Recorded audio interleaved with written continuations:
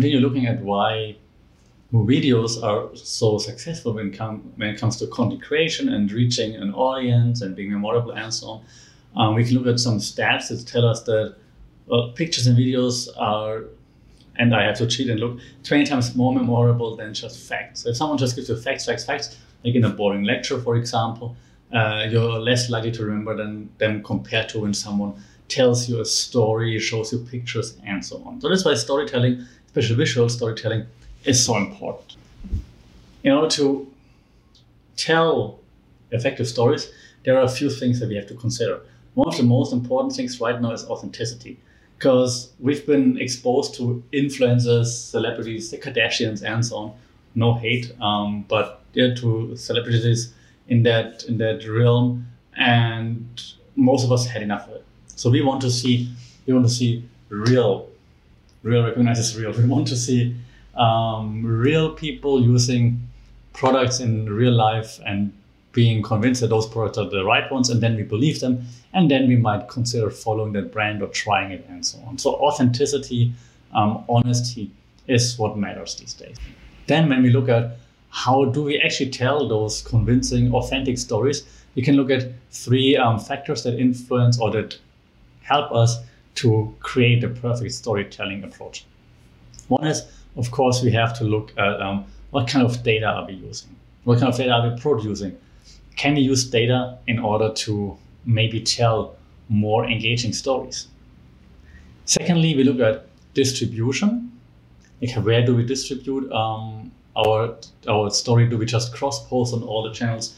Do we try to use a transmedia storytelling approach, maybe even? So that's something that we have to consider. And then lastly, of course, or maybe even firstly, content creation.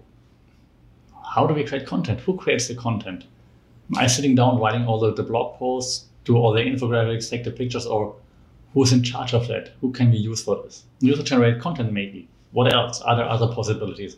So if you look at those three factors and we break it down, then we can create some kind of framework, maybe even, that will help us to create more engaging stories. For content creation, the last point I just mentioned, and now the first point on our list, for example, we could look at maybe there are some internal stakeholders in our agency, in our company, that are worth talking about. Tell a story about this person. Have them do some blogs. Have them do whatever, interviews, whatever you want. Yeah, but maybe you have internal stakeholders that fit a nice narrative.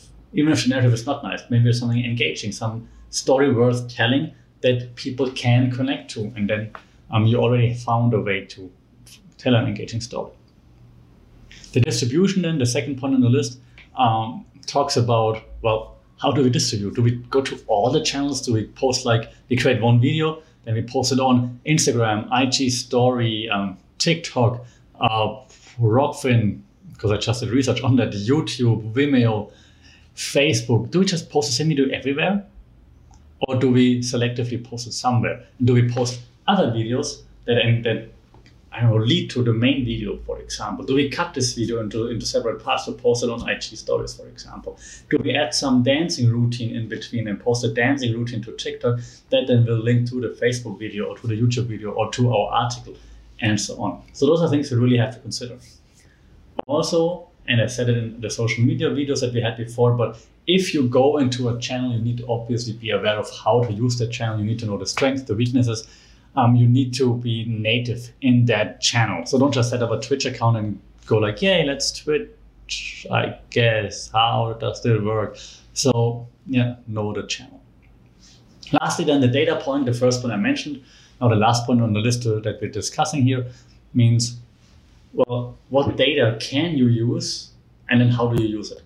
So I mentioned this several times in other videos as well, simply because it's so important to me. It is easy, and I mentioned it back then in the KPI video, it is easy to track data, to collect data.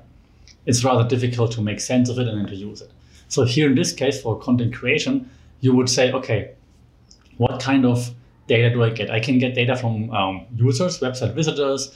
I can see how much time they spend with certain articles on certain sites. I can see when they are most active on our site, on social media, and so I can see where they are from. I can see how old they are, all those things. So you need to find out which data makes sense to analyze. Don't just analyze all the data, which data makes sense to analyze. And then you try to draw conclusions. Like they like entertainment topics more than sport topics on my website, for example. They were active between 9 p.m. and 11 p.m. because they are students and they studied and they do their assignments at night, for example.